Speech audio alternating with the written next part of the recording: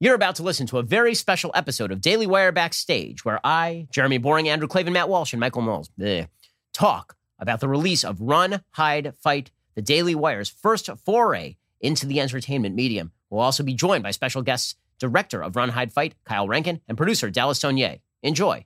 You know, if there's any chance that conservatives or free thinkers are going to survive what's happening right now, it's by building our own institutions, making our own movie, and redefining the culture. And I'm thrilled to be in the fight with you guys, and I love the movie. Wow, I just saw Run, Hide, Fight, and I've got to say, it's an intense movie, but it is exactly what we need to take back the culture for conservatives. It is really well acted, a lot of great tension, well done, well directed, great pacing. It's one of the most intense movies that I have ever seen. I am not kidding. And just be prepared to have your heart pounding the entire time as you watch Zoe kick some ass. Run, Hide, Fight. Great movie. You got to see it. However, now I have decided not to send my kids to high school. I'm excited to see what the Daily Wire is doing. Moving into entertainment, we have to change the culture. It had me on the edge of my seat the entire time. I can promise you it is unlike any other movie you have ever seen that has been made by conservatives. Quite honestly, it's a game changer. This may be one of the first times there is a conservative production for a piece of content that's actually worth watching. Do not believe those elitist, snooty reviews you've come to expect from Hollywood. This film is amazing. I don't think I blinked the entire time that I was watching it. I just did not expect to be as emotionally impacted by it as I was. I think it is a credit to the filmmakers and the actors how immersive and real all of that footage feels. I was completely blown away. I made the decision during the movie that I will be naming my firstborn daughter Zoe in honor of the coolest character in any movie I've seen in a long time. You gotta go see it. The action was crazy, special effects were top notch. We conservatives need to stay engaged in our culture and not surrender it to the far leftists in Hollywood. So keep up the good work. And all I've got to say is, you guys, watch this movie. I would highly recommend you watch this when it comes out. Go check it out. And I absolutely recommend that you check it out. Check it out, everybody. Welcome to the Daily Wire Backstage, the Run, Hide, Fight premiere. Today's show is sponsored by ExpressVPN. Stand up for your digital rights. Take action at expressvpn.com/Ben. That's expressvpn.com/Ben, because they never make it /Jeremy.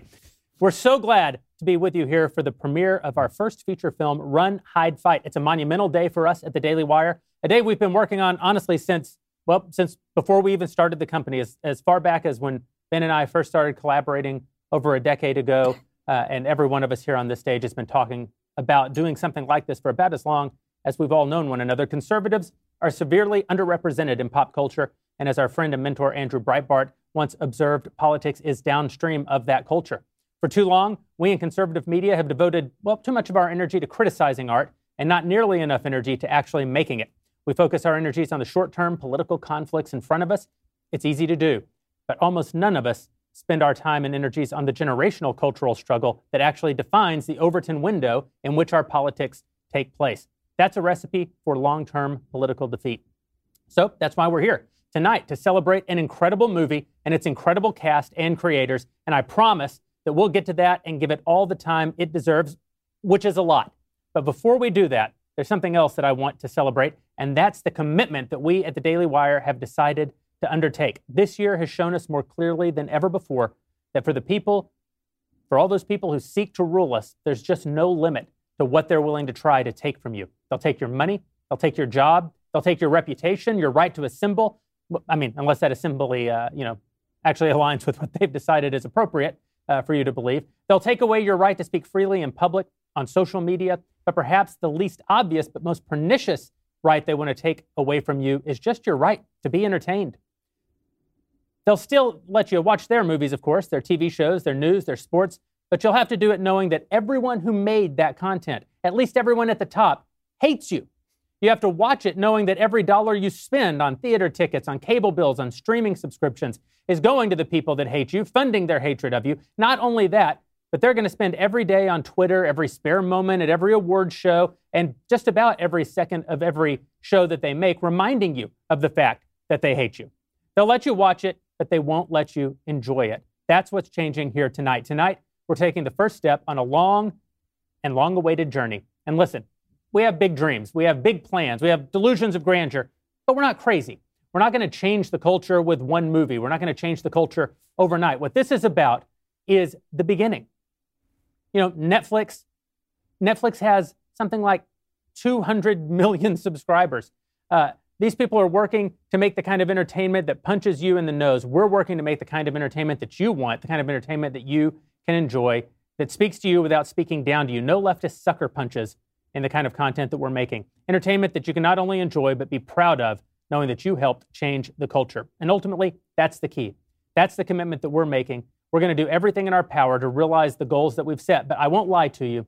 We need you in order to do it. Not just you. We need you and your family and your friends and the people who say that they're friends of yours but don't actually like you, and the family that has abandoned. We need all of them and their friends too, or nothing is going to change. We need every single person who shares our values to be in this fight. You have to demand that your voice be heard. You have to demand that we give attention to your needs. And candidly, you have to spend some of your money. Hollywood has amassed an absolute fortune against you. They have studios and networks and production companies, and we have these 4 director's chairs. That's all we've got, these 4 director's chairs and a dream.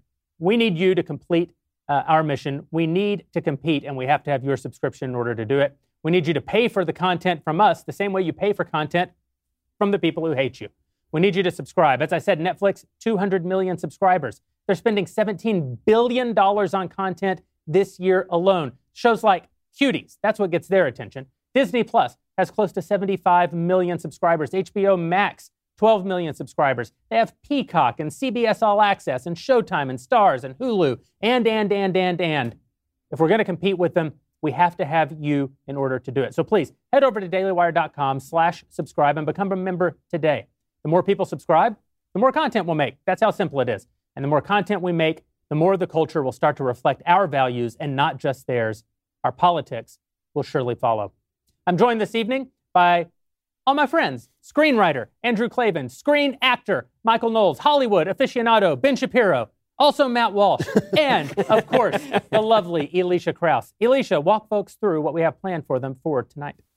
Good evening, gentlemen, and hello to everyone watching at home. I am so excited to be able to join in for this big premiere tonight and want to welcome all of our viewers that are joining us as well. I've seen on Twitter and Instagram today that some of you are even having watch parties, which is super fun. I'm also excited to let you know that we will be holding an extended, the God King promised, it would be an extended Q&A with all the guys tonight after the movie. So for all of our members watching at home, simply type your questions into the live chat box to the right of tonight's stream. And be sure, for those of you who have questions but are not yet members, go to dailywire.com/subscribe to become a member and get access to the chat box. Because we'd love for you to be able to ask all of your burning questions about Run, Hide, Fight and the Daily Wire's plunge into the entertainment world.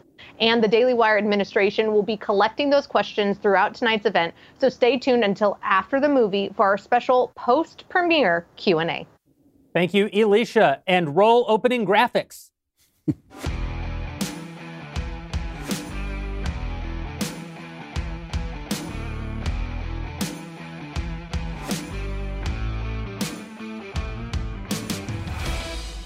Well, thank you again for joining us tonight for the Daily Wire premiere of our first feature film, Run, Hide, Fight. And, you know, it's probably important to say, because we keep saying our first feature film. We didn't make it. This film was made by people far more talented than us, and you're going to get to hear from the creators of the picture, a few of them, a little bit later after the screening of the show. We have the producer of the film, Dallas Sunye. We have Kyle Rankin, the director of the movie and writer of the film. They're going to be joining us. The cast of this film, unbelievable, and it was a target of opportunity for us. Candidly, we always thought that when we would get in the entertainment industry, it would be with something that we made. Dallas approached us. He had this project, and I was skeptical.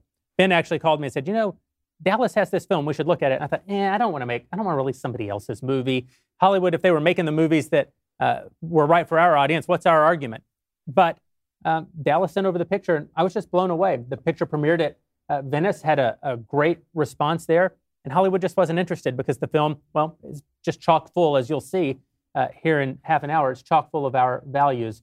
And so we decided to take a dive, to speed up our plans a little bit, and to leap into the abyss, and here we are. Drew, I think you and I were probably talking about this before any of these young'uns. I remember making speeches about this at conservative gatherings and getting this look. I used to describe it to my wife as the look she gives me when I explain to her that when you buy something on sale, it still costs money. Which is a look that says, I always liked you and you're very cute, but I have no idea what you're talking about.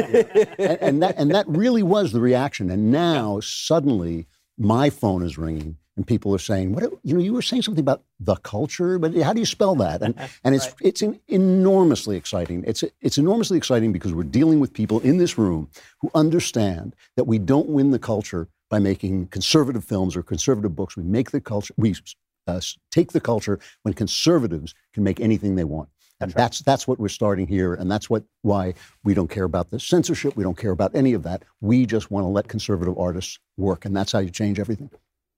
Well, I mean, Jeremy and I met now about a decade ago, maybe more than a decade ago at this point. We were so young and so handsome. I know, right? And so poor. And we met in my 2-bedroom condo, and we were talking about making movies and how difficult it was to get conservatives to understand that we actually need to challenge in the culture. And over the preceding 10 years, we've seen as the culture has moved further and further left, as more and more people are shut out of not only the entertainment industry, but out of sports, out of journalism, as we saw today, and out of virtually every area of American life, how there's a blue tsunami that has come and washed through all of our institutions. And we've been talking for a long time about how we need to fight back on this level. One of the things that I have to say here is nothing but love for our audience. I mean, seriously, nothing but love for our audience, because what we're doing here is truly something audacious. I mean, because there's a gap that has always existed in the conservative mind between the stuff that we say that we want to watch and then the stuff that people actually want to watch. And a lot of conservatives, if you ask them what kind of TV do you want to watch, and they'll say, well, like a Hallmark film, right? Something that I can go to church and feel good that I've watched. Remember Little House on the Prairie? Exactly. And then when it comes time to sit down with the wife or sit down with the husband and sit down with the boyfriend or girlfriend, or then you just flip on Netflix and whatever everybody else is watching, that's what you're watching, and you're giving your money to people who really despise your values. Well, what we've decided to do here is start with a film that is about as edgy as any film is. I mean, this is an R-rated film. It's got cursing. It's got violence. I mean, so be forewarned, if you're sitting there with your 11-year-old, this is not appropriate for your 11-year-old. That's right. And it's meant to be not appropriate for your 11-year-old, because the reality is that if you want to win the culture, you have to start with teenagers. You have to start with young adults. You have to start with people who are actually looking for that sort of material and are not going to be put off by that sort of stuff. So we are starting with this deliberately edgy. And our audience has gone right along with it. They understand what we're doing. Yep. The trailer to this film has well over 1.1 million views on our YouTube channel alone. It's got another 500,000 views between a variety of other YouTube channels. People are responding because they understand not only what we're trying to do, but the trailer is also really damned good because the movie is really damned good. And that's what I think people on our side are beginning to understand. It's not just important that we throw our message out to the winds and we pay for white papers and that we donate to politicians, but that we actually spend money in the places where people are actually watching, that we actually spend our time and spend our money and spend our attention where people are actually putting their eyeballs so that we can make a difference in the culture. I think that you're hitting on something really important and something that, there's a risk that we're taking because we are challenging probably some people in our audience. The film, we're all friends with Kirk Cameron. He's not in the movie.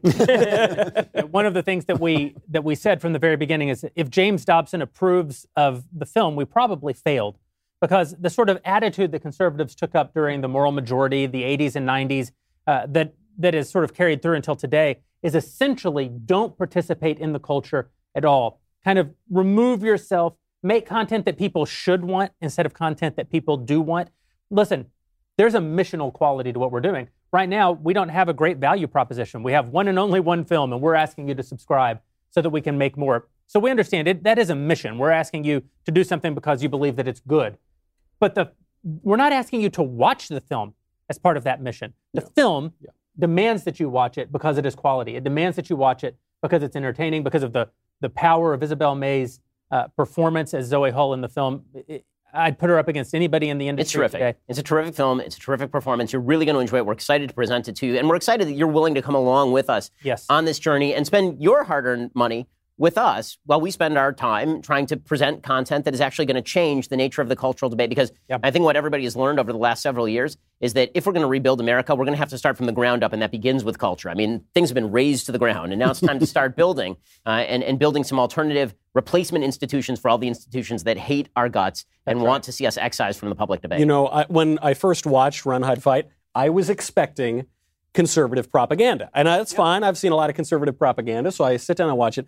Some might say you make conservative propaganda. Some might say I make conservative propaganda. And I'm watching it, and it's not that. It's a real movie. I thought, why is this a problem in Hollywood? And I thought, well, it's obviously not conservative propaganda because it got into the Venice Film Festival. You don't get into Venice, you don't do well at Venice. Right. But the movie is politically incorrect. Yes. The movie doesn't toe all the woke party lines. And I thought, my goodness, has the culture gone this far that they demand, the left is now demanding, agitprop. The left is demanding poster and slogan style. I was just rereading Chairman Mao of all. I was reading about political correctness. In Mao's light reading there. A little light reading. I'm reading Mao's little red book. He's trying to effect a leftist cultural revolution, and he says we need good art, but all you communists are making this crappy slogan poster art. But we need good art in order to inspire people, and he's struggling with this issue because he's obviously leading this ideological campaign. And I'm so pleased that the first movie that we're taking on is a real movie. I'm just so pleased it doesn't star Michael Knowles. Listen, if the last week has taught us anything, it's that, well, you need to be using a VPN. You may say, no, that's not the takeaway. That's not the message. It's taught us, don't go to rallies if you don't know who's up at the front. No. It's taught us that you should be using a VPN, and here's why.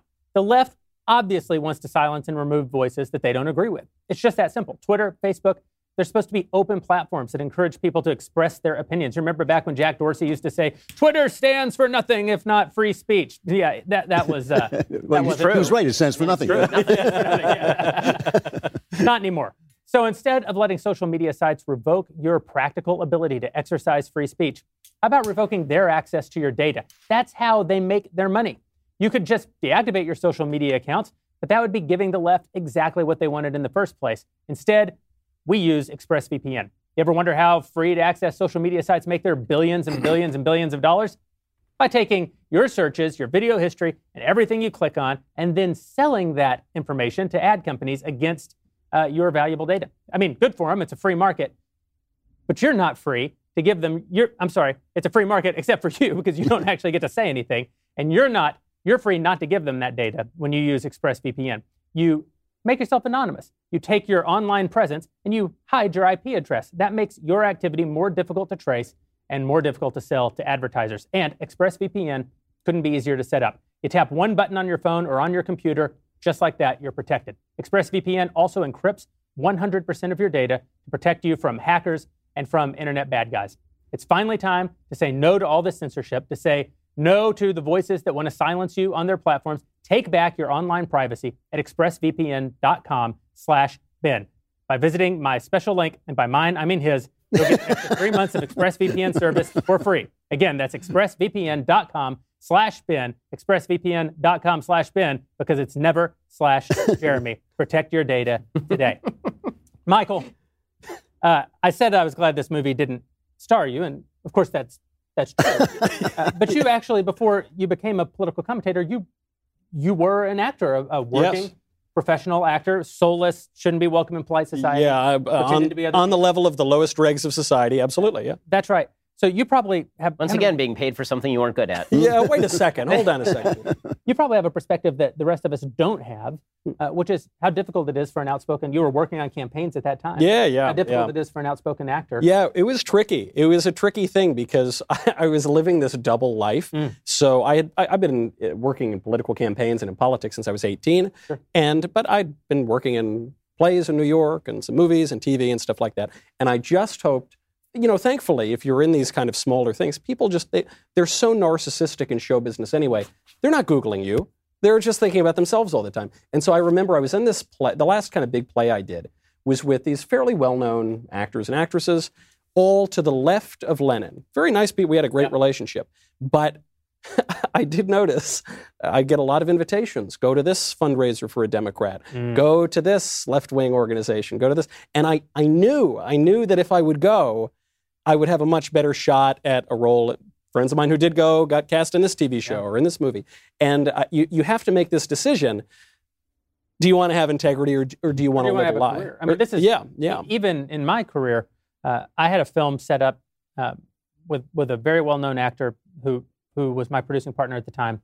And we were taking this film around. We weren't set up. We were taking it around to all the studios, and we took it to one of the most important indie film studios in Hollywood. We had the best pitch meeting that I think I'd ever had up until that time. I mean, we weren't even negotiating over money. We were negotiating over dates. When could we make this film? And that night, this was in 2007, and that night I got an invitation to a Barack Obama fundraiser that the head of the studio was hosting. This was before, I didn't even know who Barack Obama was. This is how early in the process all of this happened. And I just thought, well, I'm obviously not going to go to some rando Democrat senator's fundraiser. I'm just going to ignore the email. I'll just pretend I didn't get it. I pretended I didn't get it. We had a meeting on the books to talk to the guy again. 2 days later, that meeting got canceled. Yeah. And at that point, I thought, well, meetings get canceled, especially meetings with muckety mucks. So I called in, to see when we were going to get back on the books. Never got a return call ever. Yeah. It really is, in some instances, pay to play in Hollywood. And it's not pay to play in the sense that you give the studio exec money. He's got all the money. It's you support the things that he cares about. Yeah. And if you don't support it, you're not part of the club. Hollywood's a very close-knit community. It's a very small town, right? It's a big city, but a small town.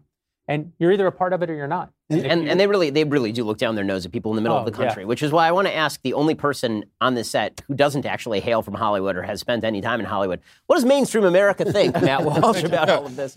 I'm not a screen actor or screenwriter, but I'm a screen watcher, so I have that at least. I spend a lot of time watching screens. And the one question that I've gotten from people when we announce this movie is, they want to know, well, do they have some of the PC stuff? Do they feel like they have to do that? And what I like about this movie is that it doesn't. Now, you said the movie's politically incorrect, which it is, but you don't get the feeling like they're trying to be politically incorrect. They're just telling a good story. Yeah. And I think that's what people want. They just tell a good story. And yeah, there are some aspects of it that if you're into the PC stuff, you'll like the protagonist is a woman. But you don't get the feeling like they felt like we got to put a woman in this role. It's just, she was the best for the job. And it works too because there's this father-daughter relationship. So the way I always look at it is you can have a movie with a great message, or you can have a great movie with a message also. Yeah. And I think that this is the latter, where there is a message, but it's also just a really good movie. And so you just sit down and you enjoy it. And at the end of the day, you can go back and reflect and think about what you learned from it, but that's not the point, really. Yeah, I actually think great art doesn't make you like the artist. It makes you like yourself. It makes you more like who you are. It exposes you to ideas. It gives you things to contemplate. I talk about all the time. I'm sure he doesn't love it. Who am I kidding? He's never watched any of this or heard of me. But like the Don Henley's music helped me kind of make my way when I was a teenager and figure out who I was. Now, who that music helped me become isn't more like Don Henley. I mean, Don Henley and I probably don't agree on much of anything politically or religiously. But he was asking questions that were interesting to me, and I asked them too. I may have come to different conclusions, but that art helped me do it. And that what's I think is what separates art from propaganda. This film is filled with our values. It exposes people to things that we think are important. I think people of good faith could watch this movie and come to different conclusions than we have on some of those issues. And I don't think that that's something to be feared. No, that's right. I mean, art is an experience. This is one of the reasons I've never minded watching atheist art or left-wing art. I like it. I like being inside the mind and inside the vision of people who see things entirely differently than I do. But now, because of these restrictions, there's basically no way that anyone can get inside our minds. There's no way that they can experience what it is we see. Because look, the fact of the matter is there are nice people on left and right, in real world, and there are artists on left and right with talent who can express those visions. But we're not allowed. And the stuff that you're saying about pitch meetings is absolutely endemic to Hollywood. I mean, I've been in lots of pitch meetings, and the pitch meetings start out with a conversation about how awful George W. Bush is, or how wonderful Obama is. And if, as I frequently do, I've got a big mouth, and if I would frequently say, well, I'm kind of on the other side of that issue. That was the end of the pitch meeting. Oh yeah, and so that creates the atmosphere where everything dies that we want to say. When I was a wee lad, a young actor in a very prestigious acting studio, very very serious place. This was not where we were just gabbing about politics or whatever. But it came out somehow. Someone saw something I put on Facebook. This was years and years ago. It came out that I was conservative. We all kind of giggled about it. And the acting teacher called me aside at the end of the class. She goes, Michael, I'm just giving you a little professional advice. It was professional, conservatory. Never admit that. Never say that. Never admit that. And I sort of laughed at her. She goes, it's not funny. Yeah. And she wasn't conservative. She was a liberal too. She goes, but she was helping you. And she was helping me. She said, never say that. You won't work. I know conservatives who have said that to actors.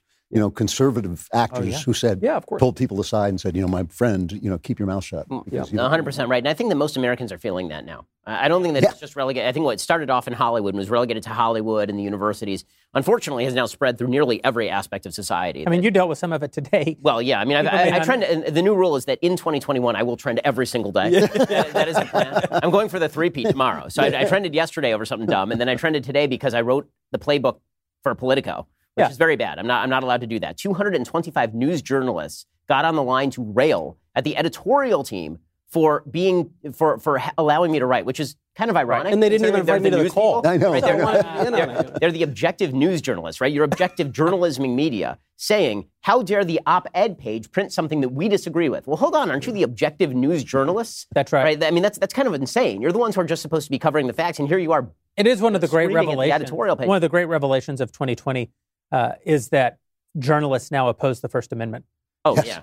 Oh, yeah. The people for whom the First Amendment was essentially created are now the people most against it. In fairness, it was a traumatizing article, though. It was. I watched it, and I barely could emotionally. I read it, I could barely emotionally recover. He was literally shaking. I'm still shaking right now. But this is the thing. We've been, as conservatives, progressively locked out of every single institution, every single one. And so when people say, how do we fight back? The answer is, you can't fight back in one area. Conservatives have basically abandoned every institution, and they say, okay, but we'll give money and then we'll vote. And it turns out that that's not enough, because where people make up their minds, where people are shaped, is in the culture. And, all this is very highfalutin, but we should just remind you that conservatives can make kick-ass content. This is a kick-ass film. You're going to love the film. It's great. And you are going to be doing something good by not only watching it and sharing it with your friends and giving us your membership, you're going to be helping to change all of that, because these institutions have to be open, and they're not going to open of their own accord. Alternatives have to be built. Replacements have to be built. And you're part of that by watching tonight. It sounds like, an NPR fundraiser, but it is. I mean, we need your help. We need you, just like NPR requires both your tax dollars and your donations to propagandize to you on the left. We actually do need your help to produce the kind of very expensive content that this movie represents and get the message to your kids in a way that they're actually going to want to watch. And we're going to be producing a wide variety of content. That's our hope. That's our dream. This is just the camel's nose in the tent, which is why you're going to see, I predict over the next week, people react with extraordinary viciousness with regard to this film, with regard to us, with regard to the producers. There's going to be an attempt to quash the film, just like there's an attempt to quash everything else in American life right now that crosses the woke left. And it's time for us all to stand up together and not only say no, but to fight back by building all of these alternative institutions. That's why, listen, I'm not primarily an entertainment guy. I love entertainment. I've seen every Oscar-nominated film since 1933. I'm a TV addict, right? Like I wrote a 400-page book on television called Primetime Propaganda. Right? I'm very into this stuff, but that's not primarily what my job in life was to do. Jeremy started off in Hollywood. Clavin started off in Hollywood. Noel started off Broadway, off Broadway. But off Brooklyn, actually. It was in Staten Island. Yeah, exactly. For money. I don't know what at the local about. repertory theater in Cleveland, Ohio. But the bottom line for me is this.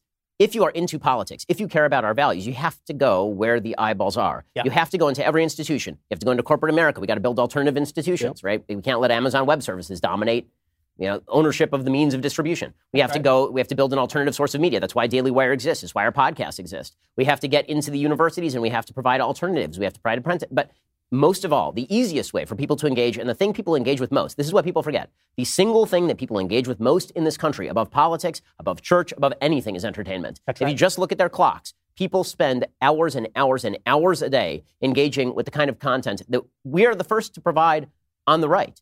And we're really proud of that. I think you should be proud of that, too, because you're part of the project. So the film is coming up in 7 minutes and 50 seconds. It's that precise. They just told me in my ear.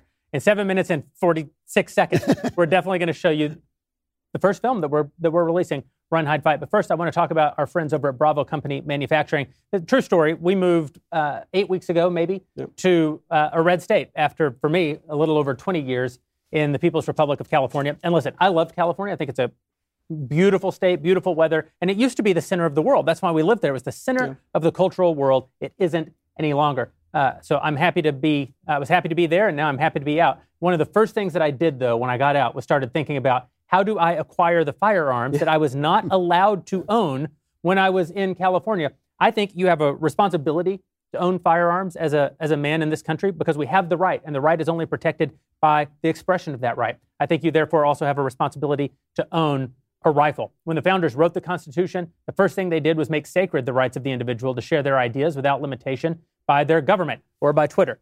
The second thing they did was secure the right of the individuals to protect that speech and their lives with force if needed. Owning a rifle is a heavy responsibility. Building rifles is no different. Bravo Company Manufacturing, or BCM for short, they build a professional-grade product that's built to combat standards. That's because BCM believes that the same level of protection should be provided to every American, regardless of whether or not you're a private citizen or a professional. The people at BCM assume that when a rifle leaves their shop, it will be used in a life or death situation by a responsible citizen, a law enforcement officer, or a soldier overseas. I take it very seriously, and I can tell you that since moving to Tennessee, I've purchased some rifles from Bravo Company Manufacturing. These things are absolutely fantastic. The mid-16 that they produce is as capable a weapon as made by any manufacturer out there. The people at BCM feel that it's their moral responsibility to Americans to provide tools that will not fail the end user when it's not just a paper target, but someone coming to do you harm.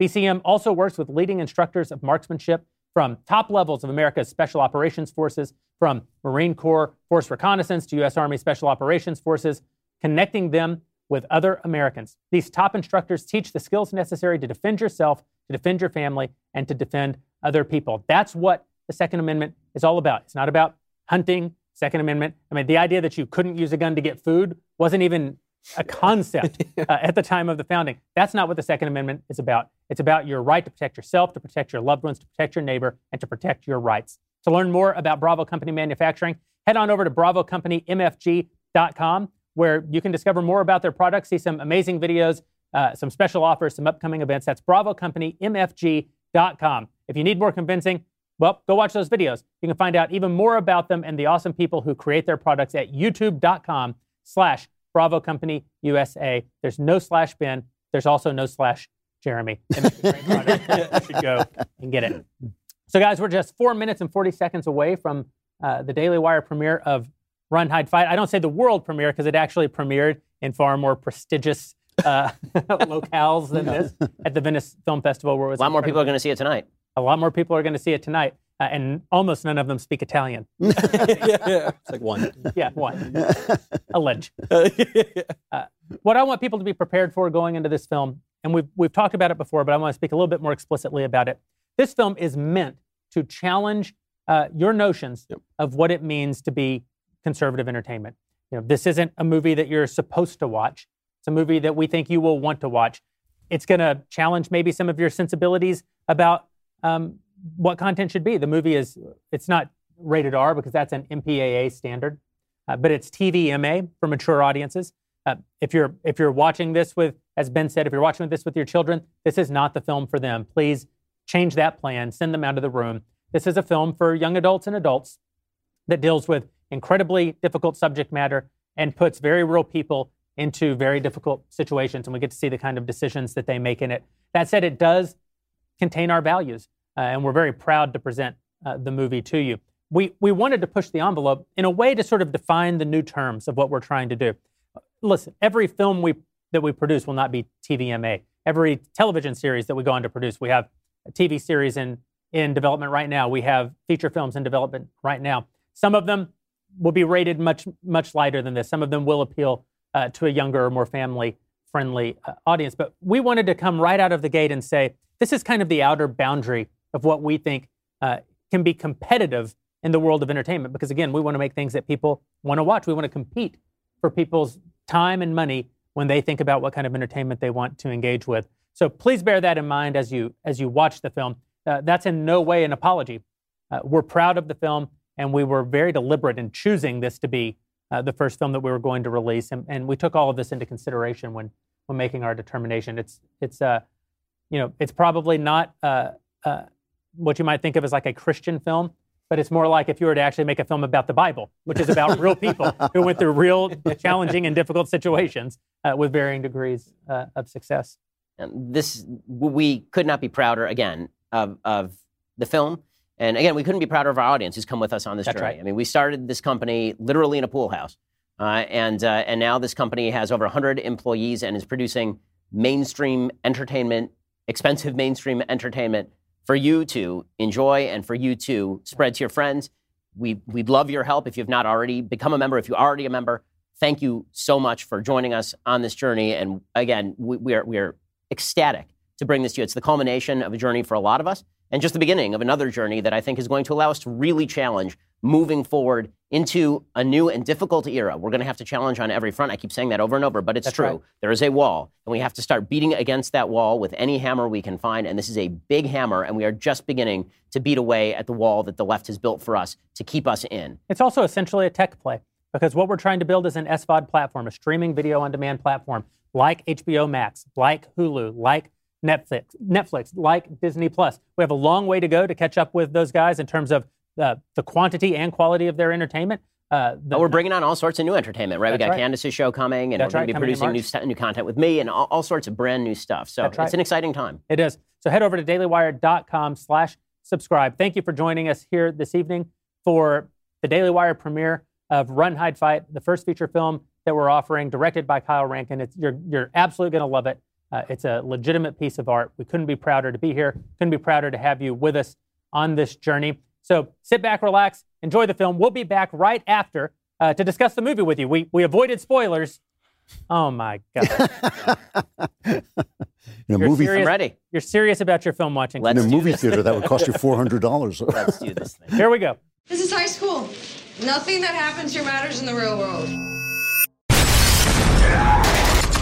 Get down on the ground! Very disturbing news out of Vernon Central High School. Zoe, take a shot. Is it safe to say that this might be our guardian angel? Do you want more people to die? Isn't it ironic that after all your hard work, people aren't gonna remember you? No? They're gonna remember me.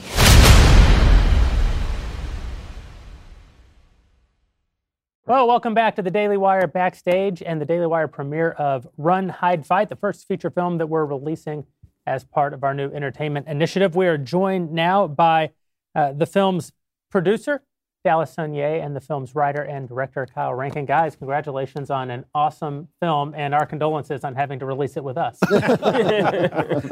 Thank you. It's a terrific film. We had over 70,000 people watching the film live, probably got up to 100,000 by the time it hit its peak. And so far, all the comments just overwhelmingly supportive. I think, one thing that happens on our side of the political conversation is if anyone talks to us at all, we're fairly happy. So we appreciate you guys sharing your talents and sharing your film with us. Talk to us a little bit about how the picture came to be. Yeah. Kyle wrote a script, and it was really well received by a lot of people in Hollywood, including a bunch of big studios. Yeah. And the way it's been told to me by his agent was one of them was about to make a big offer to put the movie into development and production. Parkland happened. Mm. They backed away like Homer Simpson into the bush. And that's when I get the phone call, as when I always get the phone call. When the script is great, the agent is confident, but they need someone crazy enough to make it. And so that's when I read the script, and I read it, and I just loved it. It had such a connection to some of the personal tragedies in my own life, and I basically put my whole career and my company and my reputation as a producer. I heard you mortgaged your house. I have mortgaged my house for movies before, but in this case, I literally raised money for the movie to do it as independently as humanly possible, because I knew we couldn't have any input from Hollywood, from big Hollywood mainstream producers, and I was able to sort of create a sandbox for Kyle to give him as much creative control as humanly possible, and I think that's why the movie is so good. It's a really daring piece of subject matter. I mean, obviously, so daring that it didn't find a home in Hollywood, despite the quality of the script and what went on to be the quality of your directing. What gave you the sort of confidence to tackle something like this as a writer? Probably my wife reminding me. She would say to me that I kept bringing it up and talking about different scenes, and this one percolated maybe for 5 or 6 years before, and I was a bit scared of it. Yeah. I was worried about it being taboo or being seen as, disrespectful to victims of shootings and that kind of thing. And I would see different movies released that tended to follow the shooters and, their horrible family lives. And those were received well, and I didn't really understand that. I was kind of like, why are we following the perpetrators? That didn't jive with me. So, yeah, it just felt right. And she gave me the confidence to, to dive in. It is one of the beautiful things about the film is it's not sympathetic to the shooters. Yeah. One of the things that drew Ben and I to the movie when we first watched it, and we're trying to decide, does it make sense for our platform, is that the Daily Wire was one of the very first publications in the country to announce that we wouldn't publish the names of school shooters or mass shooters generally, because so many of them are after notoriety. And in some ways we feed that as a... Which is one of the themes of the film. I mean, obviously a huge theme in the film is how social media tends to generate this kind of horrific behavior and reward this kind of horrific behavior. How much were you thinking about that when you wrote and directed the film? A bit. I wish I could take credit for... you don't know, and I don't know if you feel this too, Drew, but you don't know where your ideas come from sometimes. I remember waking up at like 2 or 3 in the morning and just scrawling on the bedside table, they're not going to remember you, they're going to remember me, and then falling back. I don't know where the heck it came from, but I was sure glad that it came. And when I'm writing something, you very much just you're thinking about it all the time, and it's a program running, in the background kind of thing. So I guess they're gifts, and I'm just thankful that some of those lines come. And Drew gets all of his ideas from me. It's a little different. It's true. I creep into his bed and take the notes off of I could have sworn I scrawled something on the bedside table. Did you? I have run into myself the absolute lockdown on the idea of school shootings, which is just a kind of groupthink in Hollywood. They'll make a movie about the Holocaust, which was pretty bad. That's a bad thing, and school shootings are a bad thing. But for some reason, school shootings were absolutely taboo, and they would tell you out of the gate, don't do it. Had you run into that before you wrote the script, or did you know? No, I think in my ignorance, I didn't talk to enough people who said no. Like I said, my wife encouraged me, and I kept the idea very secret. I didn't want to present I knew I didn't want to pitch the idea, because then someone can just dismiss it out of hand. I'm like, I want a really great script that gets someone turning pages.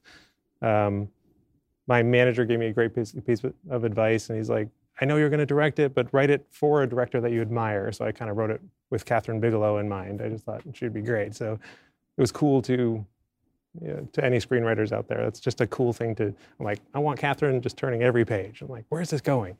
And that was really fun. And I found that, I fell in love with it along the way too.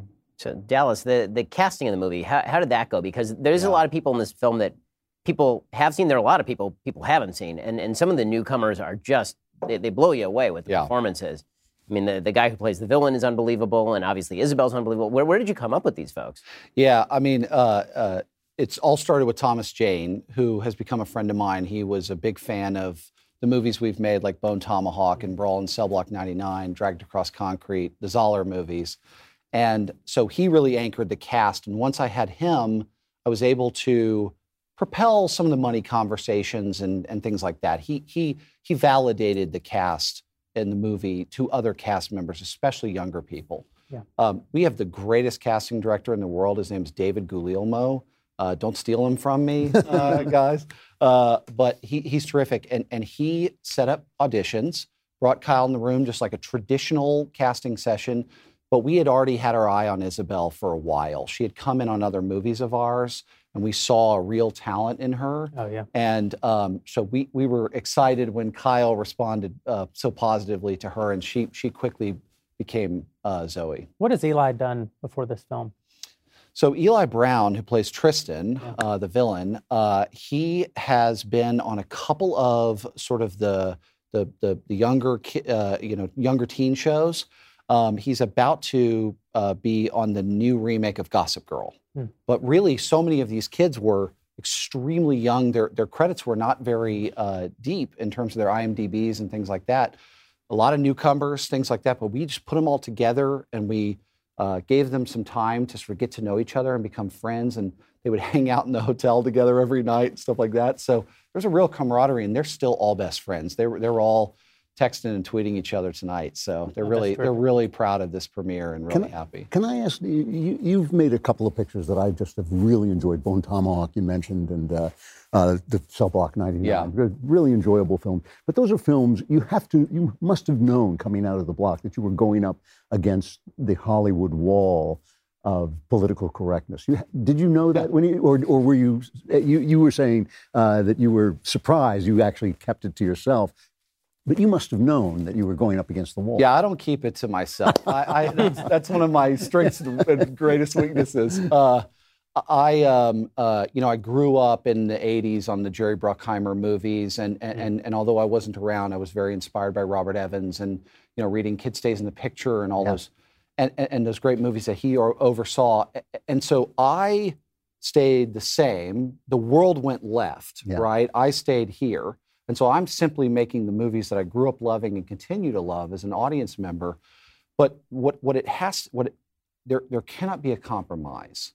And so my goal is to set up the production and the financing in a way with foreign sales and a domestic deal and certain, formulas on what the marketing and the budget's going to be, so that I can transfer absolute total creative control over to the filmmaker.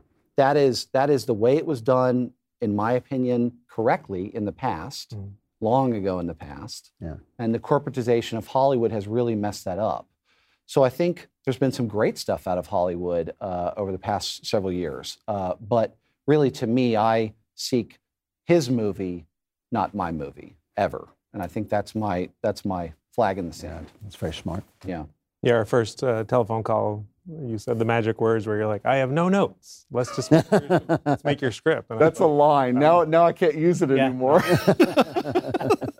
Yeah, that's effective. You subtly make your notes over time. I got my eyes on you. So we're going to speak to Alicia Krause, who is talking to our DailyWire.com subscribers and taking their questions throughout the night. We want to be sure and answer some of their questions there who made it possible for us to release the film. If you're not a member, you could head over to dailywire.com/subscribe and become one right now. The more people subscribe, the more films we're going to make. We think that this is the next frontier for the Daily Wire, and definitely a part of the political fight from our point of view. It's not what you guys got into it for, but from our point of view, it's a part of the political fight that we're waging, that we need to bring some balance into the culture, and that's what we hope to do. Do we have you, Alicia? Yeah, I'm here, guys. Thanks so much. And I hope that everybody enjoyed the premiere as much as I did. First question, if I can toss it over to Dallas. Somebody wants to know if this film was meant to carry a conservative message from the start, or did the storyline and messaging just kind of happen naturally? And maybe Kyle could, give feedback on that too, since he's the guy that wrote the script. Sure. I am a proud, openly conservative movie producer, and I never intended to be that vocal about it, but such is life, and I'm enjoying the ride. I never would make a movie for political purposes. I feel like movies have been political for generations, but I feel like when things get overtly political or agenda pushing, I tend to believe that it hurts the artwork. So again, my goal is to keep everything level playing field, focus on the movie itself, make great entertainment. If the audience, film is not propaganda. Yeah, there's no propaganda in the movie. There was never. Our intention was to make a great movie, and that's what we did. So if the marketplace or the audience determines that the movie is more conservative in its values or matrix or DNA, then so be it. That's fine with me. But it's not a goal of mine to make conservative movies per se. So much as to be a conservative filmmaker. Yeah, I am who I am. Yeah. I mean, I think the themes in the movie are big human themes. And to my mind, they're above politics, or as you guys might say, they are upstream maybe of politics. But I wanted to write something about bravery and selflessness and self-reliance and putting others ahead of yourself. Something that I love about the movie is it's not just Isabel's Zoe. If you watch the movie and just look at all the bits of bravery, there is the woman in the cafeteria. The lunch lady is actually one of my 3 favorite moments in the film. Yeah, mine too. It's such a selfless moment. She delivers it very well. Yeah, and I love her friend outside when she's like, a lot of them don't know. She's like, okay. It's like, what? You're just going to come with me on this potentially deadly mission. I love that. I, like Mr. Rogers would say, look for the helpers. And I think I believe in the human spirit, and a lot of people are out there ready to be heroic if given the opportunity. So I wanted to highlight that. I mean, personally, I don't know. I'd love to start a third political party called the Contrarians. You'd be in the right place. Can't agree on a time to meet, though. So. But this is one of the things I actually loved about the film. I have no idea how you vote. I don't want to know. I don't care. Yep. I really don't care. I mean, but I just don't want. I don't want voices silenced. I don't want characters cut out. I want all the people who are in this country and in this world to be on the screen. And that's what you did. You gave us all the people. And that's all I think real conservatives are looking for. I took a great screenwriting course, 20 years ago. And the instructor said, write 3 pages about a real pet peeve of yours, something you really feel strongly about, you really hate and you wish people would stop doing. And I think, mine was on 3 pages on littering. And we all showed up ready to turn it in. And the instructor was like, okay, I don't even want to see them, but now write 3 pages about the other side. You're now pro whatever you just wrote. And like, what? And, the instructor was trying to teach us I do think it shouldn't matter. And I will never be one of those Hollywood people that talks my personal politics, because I would like to be, above and between them and see all sides. Because then that exercise taught me that when I had people, you should be able to steel man all sides as a writer, so that you can have people arguing and shooting off in different directions the way people do. And I'm far more interested in the gray of life, not just the. Everyone is so scared of the gray, and I think we need to lean into that. And personally, Alicia.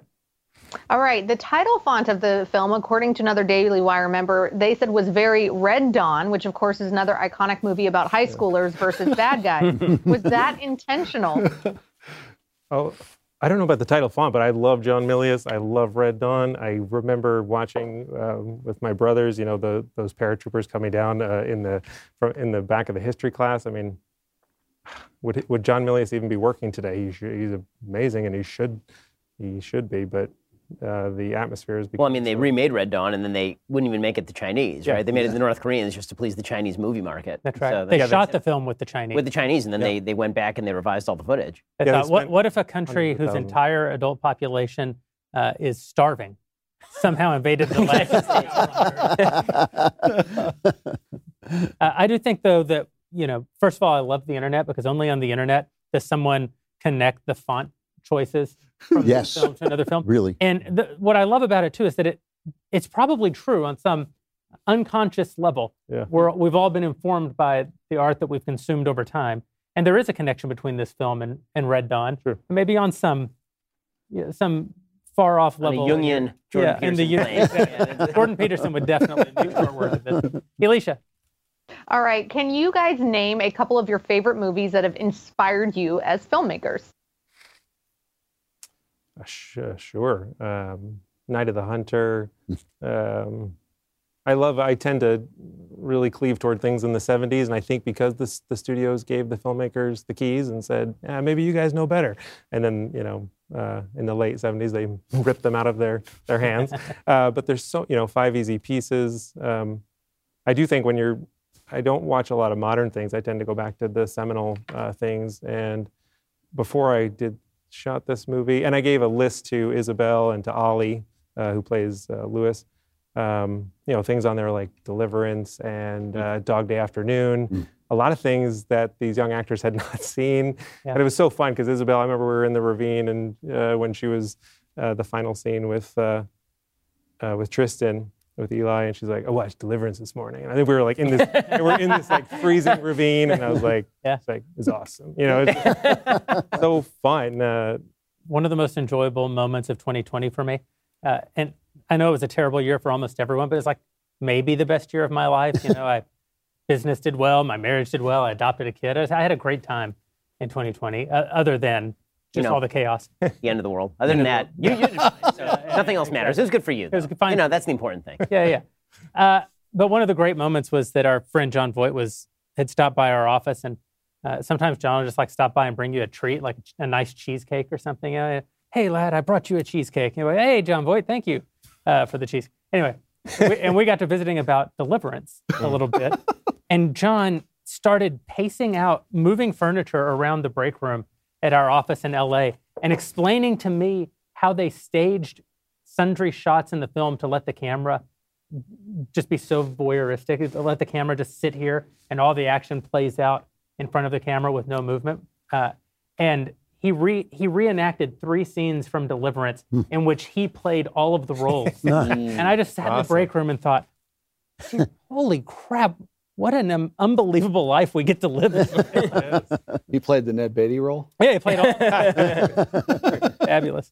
I'm interested, the films that you reference are all 70s films, which was this amazingly creative. I mean, you go back, you probably don't agree with this, but I go back and I look at Five Easy Pieces, which I loved at the time, and I think, like, this is another planet that they're making. They would never make that movie today. What about the films before that? Because I happen to love movies just like this, small, tight thrillers that work. I mean, but the ones that I go back to are films like The Killers with Burt Lancaster and Sterling Haydenfield. I can't remember the name of the film where he robs the racetrack. I don't remember it, but it's just a great, great movie. Stanley Kubrick, I think. Yeah, what the heck is it called? The Heist? That was one of his, No, it's not. Something like that. But anyway, do you go back to those, or is that before you just think like that's another? Yeah, I mean, my wife and I, we were watching North by Northwest because it just came out on a new Blu-ray just last night. So we, if you name some of your favorites, they'd probably be mine too. I'm not great at always having a list in my head, but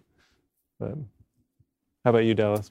Yeah, I mean, I've done a major deep dive over this year into the late 60s, early 70s, because it's been so inspiring to me and sort of building my company and brand and things like that. And there's a fascinating Criterion collection called America Lost and Found, the BBS story.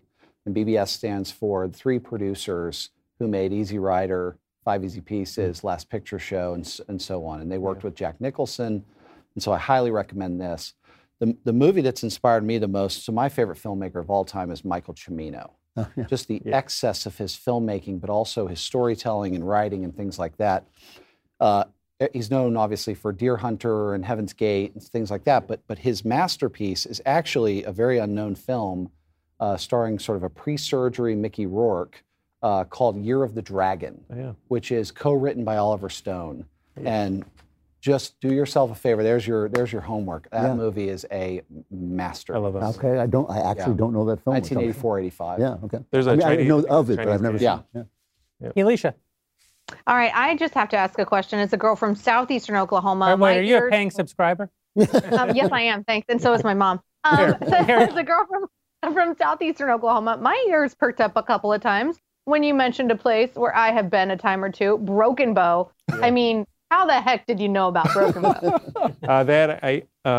We were searching for a state, and I really just wanted to be right in the center of the country. I wanted the culpability to kind of be on everyone's shoulders because it's an American problem. So I thought, let's go right into the center of the country. And then my family, I'm from Maine originally. We have a camp in Maine, and I don't even know if you would say camp. For just like a cabin on a lake, but I picked Broken Bow. I just pointed at it when I was writing, found it on a map. So. Yeah, we vacation there every year. Lots of people from the Dallas-Fort Worth area do. Despite the Red River rivalry, we will take your money. Yes. So next question comes. We also love our members' money, and we'll get back to their questions right now. Have there been any people that are criticizing this film as exploitative? You guys kind of touched on that a little bit in the top, but a Daily Wire member wants to know. Mm-hmm. In the press that I've seen so far, I thought that would be the number one criticism of the film. I actually haven't run across a lot of accusations of exploitation. Have you? I would say there's a beautiful effect of us releasing this movie with the Daily Wire, in that I think it found the audience it was always intended to find in many ways. Audience that wouldn't be offended by it, that could handle it, that didn't need a safe space to watch it. And while I think we hope that more people will come to the movie and be open to it and things like that. The voices on the extreme left have not been open to the movie. In fact, they've been almost resistant to it. In reviewing, when they review it, I don't want to ever single out an individual review because I don't like it when filmmakers do that. But I saw a systemic sort of system in the reviews where it felt very much like a concerted effort to sort of review the subject matter and perceived politics rather than the actual movie. I've made 35 movies. I know I've made some great stuff and I've made some doozies. And this is a great movie. And to get the critical reaction. I'll say from the point of view of the political space that we occupy, if it ever seems like there's a conspiracy on the left to create a unified talking point, there isn't, because there doesn't have to be, because they've done such a great job of populating every single piece of every single institution that makes up the culture with people who think exactly the same. You know, like in the early Obama years, you'd have these listservs, and every now and then you'd find out, oh, there's some listserv, and every journalist in Hollywood or in New York is on them, and they all conspire around. They don't have to do that anymore. Right. They just wake up, say exactly what you think, and every other journalist will say exactly. Well, then that's worse because then they're all thinking the same way. Oh yeah. This is the. I'm very proud of myself because this is the first time I'm reading nothing. I'm just reading I haven't read a single review. I'm trying not to read any comments. We premiered in Venice, and the audience really loved it. And it was a beautiful night, and we're having champagne on the Lido, and it was a dream come true. And then, I heard some reviews are starting to drop, and I just felt an arm on my shoulder. Like, don't read any of them. Okay, and you can, on Google, it'll say whatever. We have a 14% Rotten Tomatoes thing, and I'm like, that's just patently false. I mean, this young cast is so incredible. Oh yeah, that's just incorrect. Well, again, that's one of those things on Rotten Tomatoes where you can really see this massive gap, particularly with films that are perceived as political, between what the critics say and then what the audience says. Yeah. And you see this routinely. Yeah. I mean, you'll see it on everything from The Last Jedi, where the audience really didn't like it, but the critics absolutely loved it, and called fans toxic because the fans didn't particularly like it, to Wonder Woman 1984, just the last couple of weeks, where people were like, this is not very good. But the critics were like, yeah, but it's super important. And so we're going to pretend that this movie's actually awesome, even though it's not good. The first Wonder Woman's a good movie. The Wonder Woman 1984 is not a particularly good movie. But it feels the same way with regard to this film, because the film is just, it is a good film. And as far as the kind of accusation that it's exploitative, listen, everybody at the Daily Wire is super sensitive to the idea that anything would be done to glorify school shooters. Again, one of the things that I was very personally, extremely early and hard on the idea that we were not going to print their names in the Daily Wire. We're not going to give them any sort of attention in the Daily Wire, because that's precisely what they're looking for. And one of the things that drew me to the film was that the film is making exactly that point in many ways, which is the more attention, these people are looking for attention, the more attention you give them, the more of these you're going to see. And so we need to actually deprive them of attention. We need to treat them for the villains they are. It can't be all about, their tough childhoods, as you were suggesting, or the sort of crippling circumstances they went through. Look how tough life is for them. The focus in this film is really on the victims. It really, really is on the victims. The film also talks about the people who perpetrate these events in a more honest way. I mean, it's funny because it's fundamentally a piece of entertainment, right? It's a piece of fiction. It's not a documentary. Yeah. And yet it has a more honest take on the people who perpetrate these crimes than most even news articles or documentaries that you see. I mean, you very, very rarely hear about the prevalence of people who hear voices. You'll find, if you go around looking on the internet, you will find these stories, and it's in so many of these mass shootings that people claim to hear voices, but it's always buried down on paragraph 30 of the story, because I think the media doesn't know what to do with that information. We have a very secular media. We have a very sort of cynical media, and they don't know how to touch things that they don't fully understand. The desire for notoriety, another huge component of it. Also, the sort of cult-like draw of Tristan as a character for these weaker-minded people around him, which all the way back to Columbine was such a, the untold story of Columbine, I think, is in some ways the power of the one shooter to really draw in the other into his plans. So in that way, you really took kind of an unflinching look at The evil that you were saying, yeah. And it is funny. I've always thought about the fact that when people hear voices, the voices never say, "You're a great guy. Go out and be nice to me." Why is that? Alicia. All right. What did each of you guys take away from the movie after your first viewing? Well, in some ways, this is a question for the three of us. Right, because you guys made it. So. Made the film, but I actually think the more interesting answers are going to come from the two of you. There's nothing so surreal as watching your own film. Well, there was no first. I mean, I was there with every edit. Of course.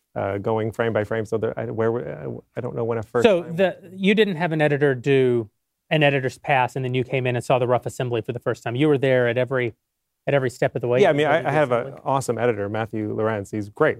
I collaborated with him just like with every cast and crew member. But yeah, I get into it, and we both do. How was it? What was your experience watching it with an audience for the first time? Yeah, Venice was amazing, and I did something in Venice.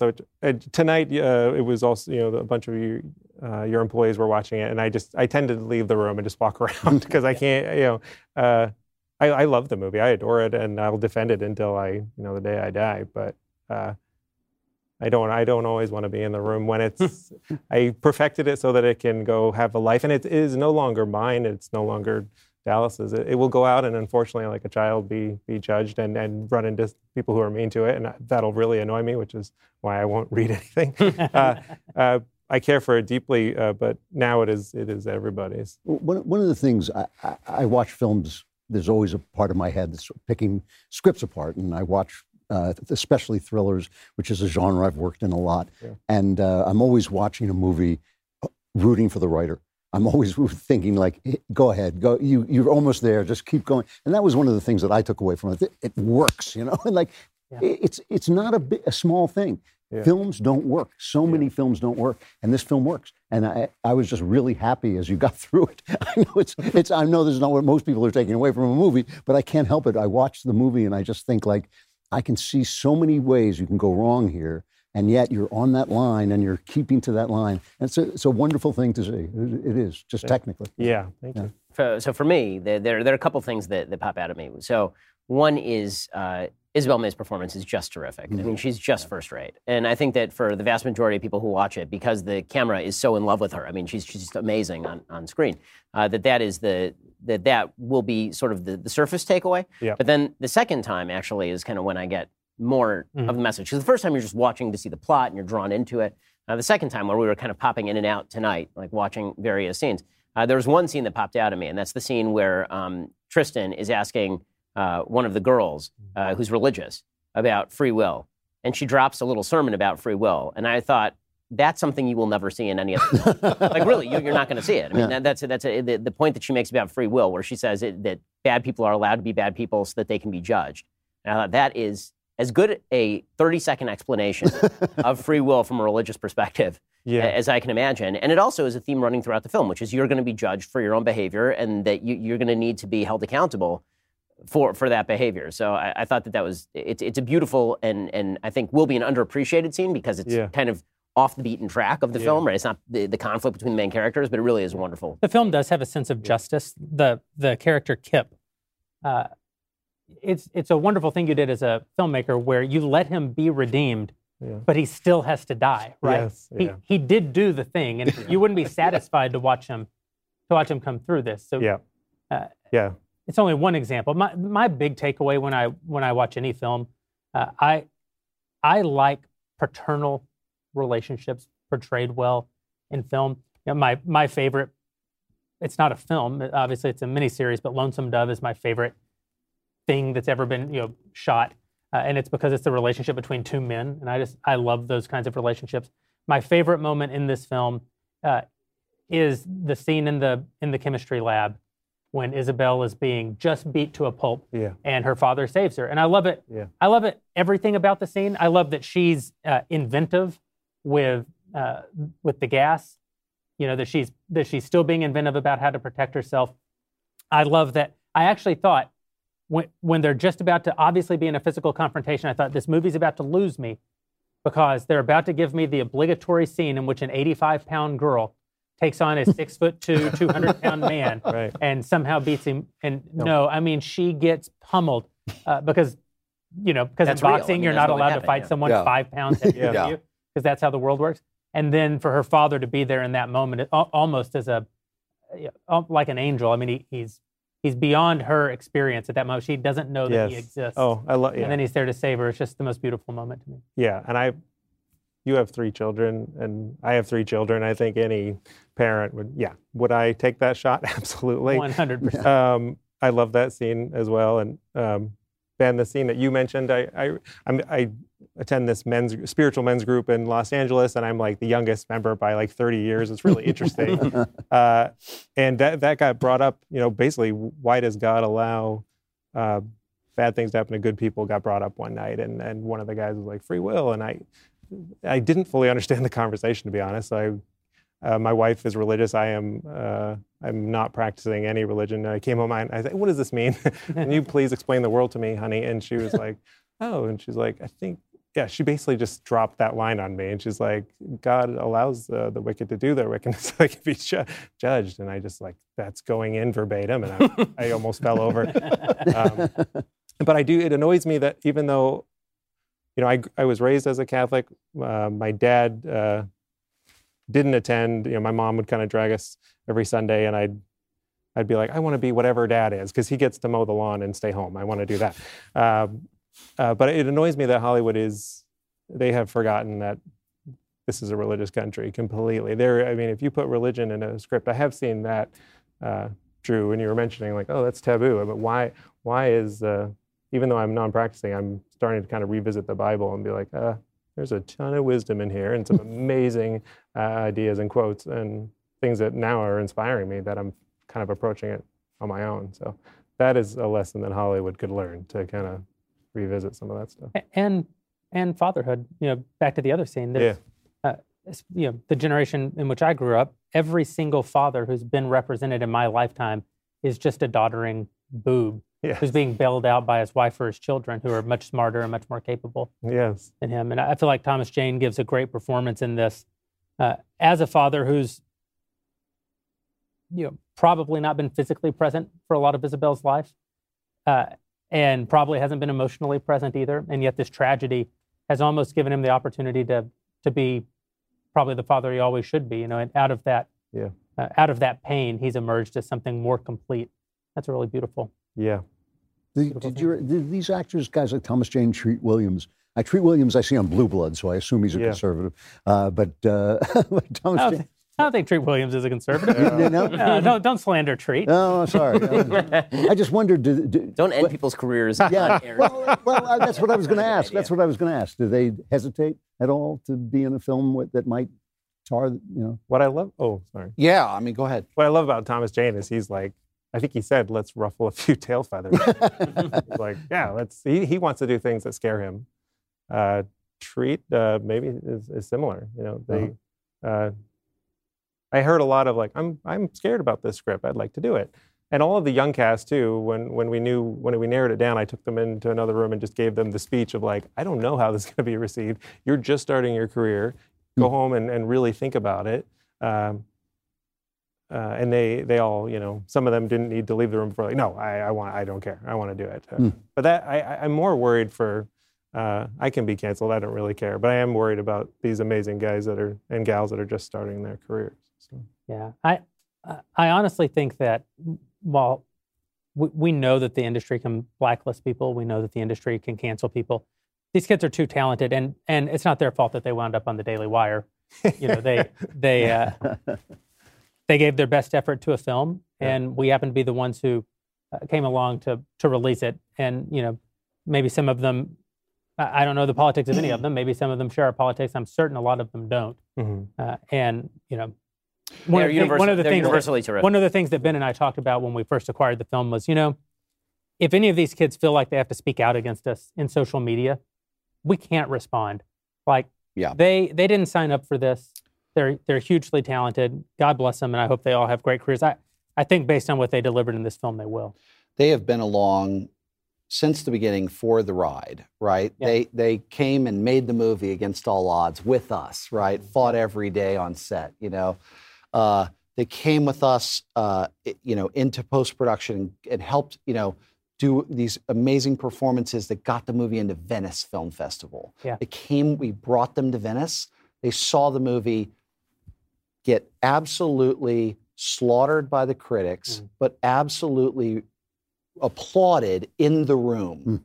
And they came along with us for the ride as we ended up doing a deal with Daily Wire, and not a single one of them complained. In fact, I don't think they're necessarily, this is not what they certainly signed up for, but also they were so impressed by the way that we carried everything through together. And so ultimately, the movie above all, and the movie is in great shape. The movie reached more people tonight than it ever would have any other way. And it will continue to reach more people. The trailer numbers were off the charts. So this is a chance of a lifetime for all of us. And I'll just say this about Isabel May. She is such a talented actress, but an even better human. Kindness and happiness. She's such a happy person. Lives by this amazing strict moral code, but very private about it. And I just adore her. And I think whether you believe in divine intervention, luck, or fate, hers is to be a giant, giant, giant movie star. Yeah.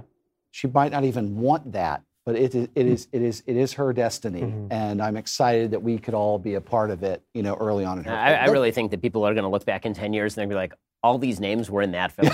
Like, really, there's so many talented performers. That's the most moving thing that anybody said to me tonight, that the actors didn't balk, because it's unfortunate. Being an artist, as you know, takes a lot of courage. It means you're betting your life. You're betting your life. Most artists are intelligent enough to go to law school or to do something else, and they bet their life on what they do and what they love. And to have to also have the courage to stand up against small-mindedness and censoriousness and deliver what you have to deliver, the talent that you've been given by God. That's a beautiful thing. And if you found actors who are willing to do that, then you have laid the foundation for a genuine movement, I think. Dallas, Kyle, thank you guys for spending time with us. We're going to bring Matt and Michael back on to close out the night. And Alicia, if you'd tell everybody at home how they can continue to support this film and the future entertainment projects from the Daily Wire.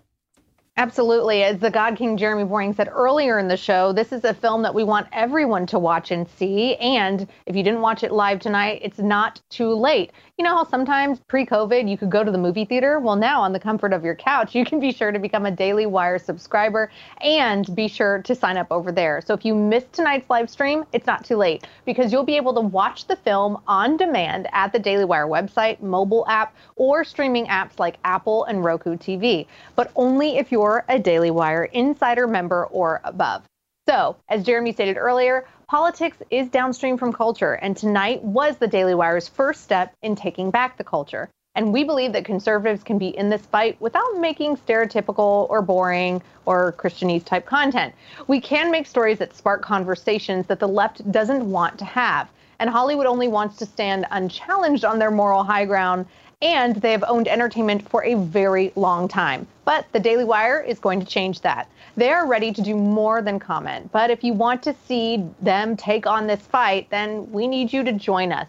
In the news, Washington Post is nearing 3 million subscribers. The New York Times has 7 million. And in entertainment, Starz has 9.2 million subscribers. HBO Max has 13 million, and Netflix has 73 million subscribers. And of course, as we've seen, Facebook has a lot of power and over 255 million monthly active users just in the United States. So if you think about all of these companies and you think that they need a challenger, then we need your membership. If you believe in what we've done so far, we need you to step up and help us win. So become a member today at dailywire.com/subscribe.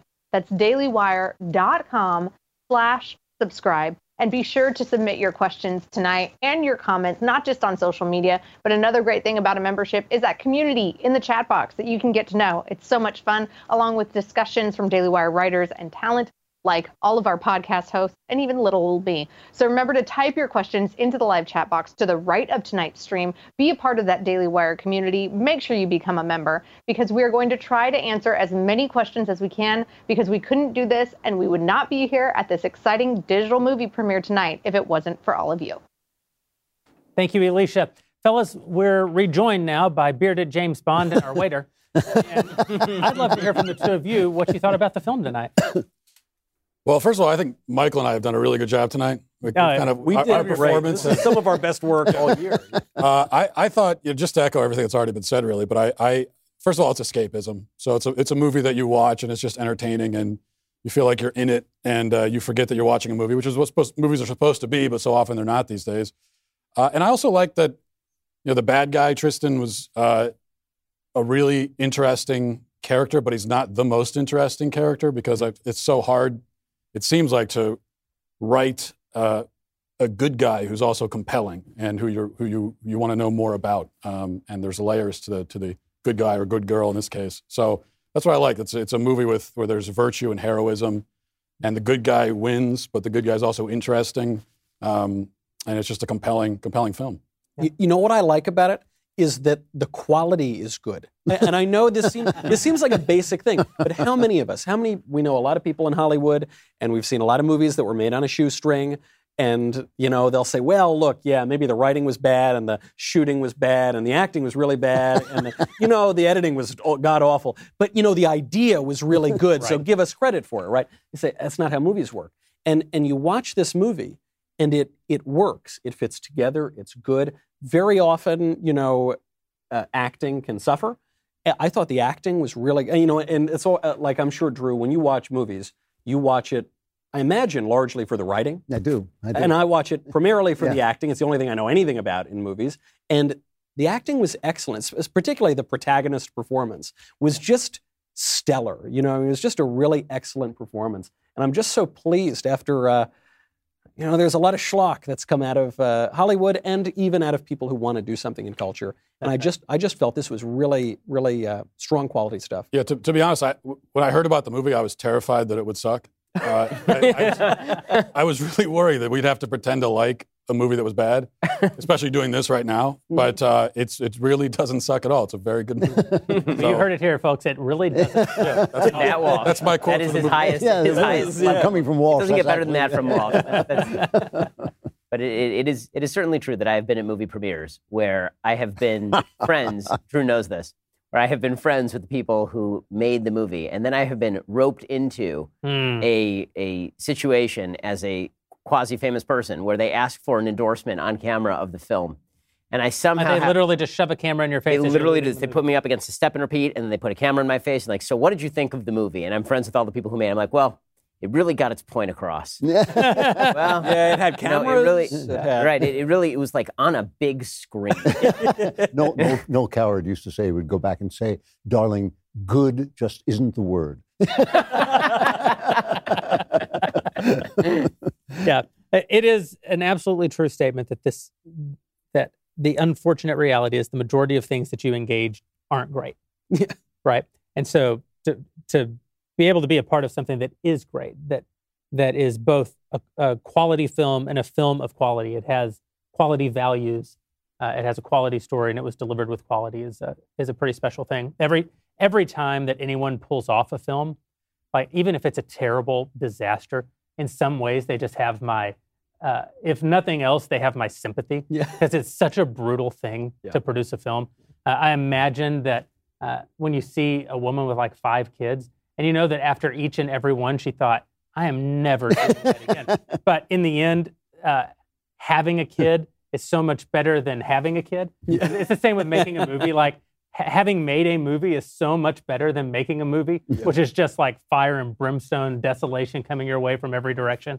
That anybody who makes it through has a certain amount of my respect, but to make it through and actually deliver something of quality, it's an incredibly special. Listen, we're the ones who are in on the film. So what our audience thinks is actually what matters. And so once again, we're going to tell you that if you really enjoyed the content, if you want your friends to know about it, if you want your family to know about it, then we would really appreciate your membership and joining the broader cause of getting us into the entertainment business so we can compete with the much bigger players who will spend literally 100 times the budget of this film on making a movie that is 100th the quality and also hates your values. The other thing that you said that is actually important is if you're completely disappointed in this film, if you don't like it at all, if you object to it, shut up.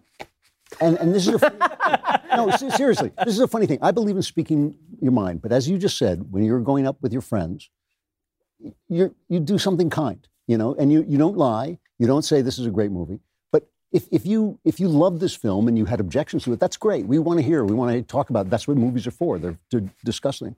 But if you just feel like, oh my God, they cursed and I don't want to know it, your opinion is not that important. Just keep it to yourself. No, seriously, I'm absolutely serious. This is a moment when the Daily Wire is doing something beautiful. It is doing something beautiful. We're not going to always be right. We're not going to always do the best. Give us a break. Give us a break. We're happy to hear your opinion if you like the film and you had objections and you want to talk about it. That's wonderful. But if you're just going to run us down, keep your opinion. The good news is that I was just looking at Twitter. The comments are like 100% positive. That's great.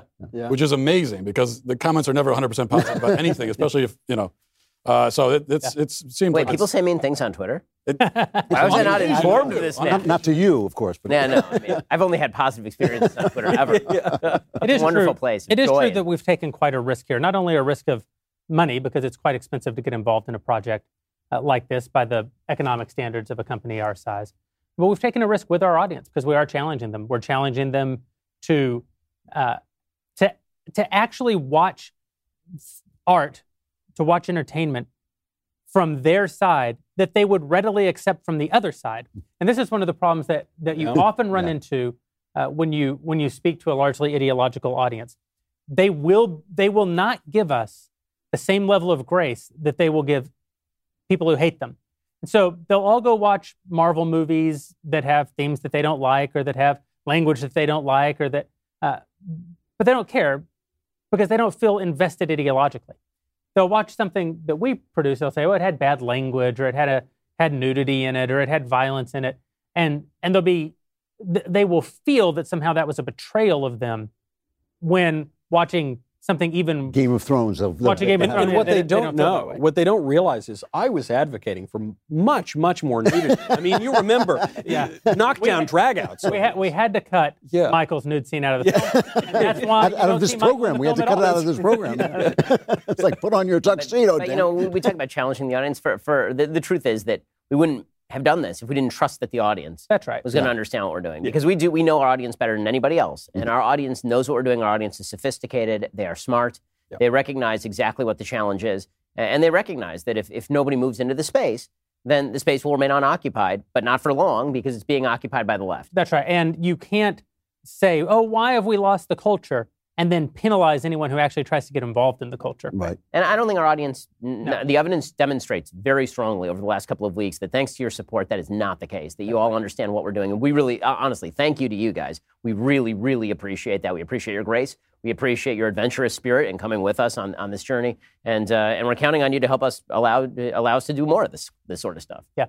I made a piece of content one time and somebody ideological came up and said, I'm so disappointed that you had this bad language in your film. And I thought, you just don't know me at all. How could you possibly be disappointed? I'm a bad man. Well, thank you guys for joining us for the Daily Wire premiere of Run, Hide, Fight.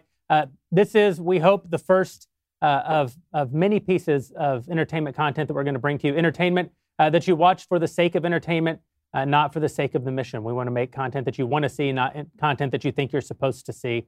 And with your help, we're going to continue doing just that. We'll be back probably to talk about politics here in a few weeks, but thanks for going on this adventure with us tonight to talk about something that's more important than politics, something from which all politics actually eventually stems, and that's culture. We'll see you guys next time.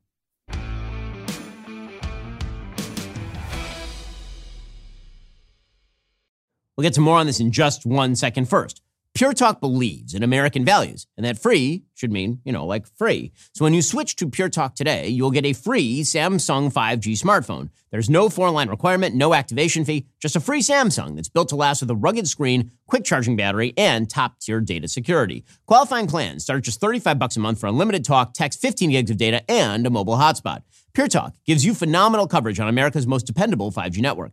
It's the same coverage you know and love, but for half the price of the other guys. The average family saves almost $1,000 a year. So I challenge you to choose a company that actually doesn't hate your guts and shares your values. Let Pure Talk's expert U.S. customer service team help you make the switch today. Go to puretalk.com/Shapiro to claim your eligibility for your free brand new Samsung 5G smartphone and start saving on wireless today. Again, go to puretalk.com/Shapiro to switch to my cell phone company. I've been using them for years. They're fantastic. You'll love them as well. Go to puretalk.com/Shapiro and claim your eligibility on that free brand new Samsung 5G smartphone. Start saving.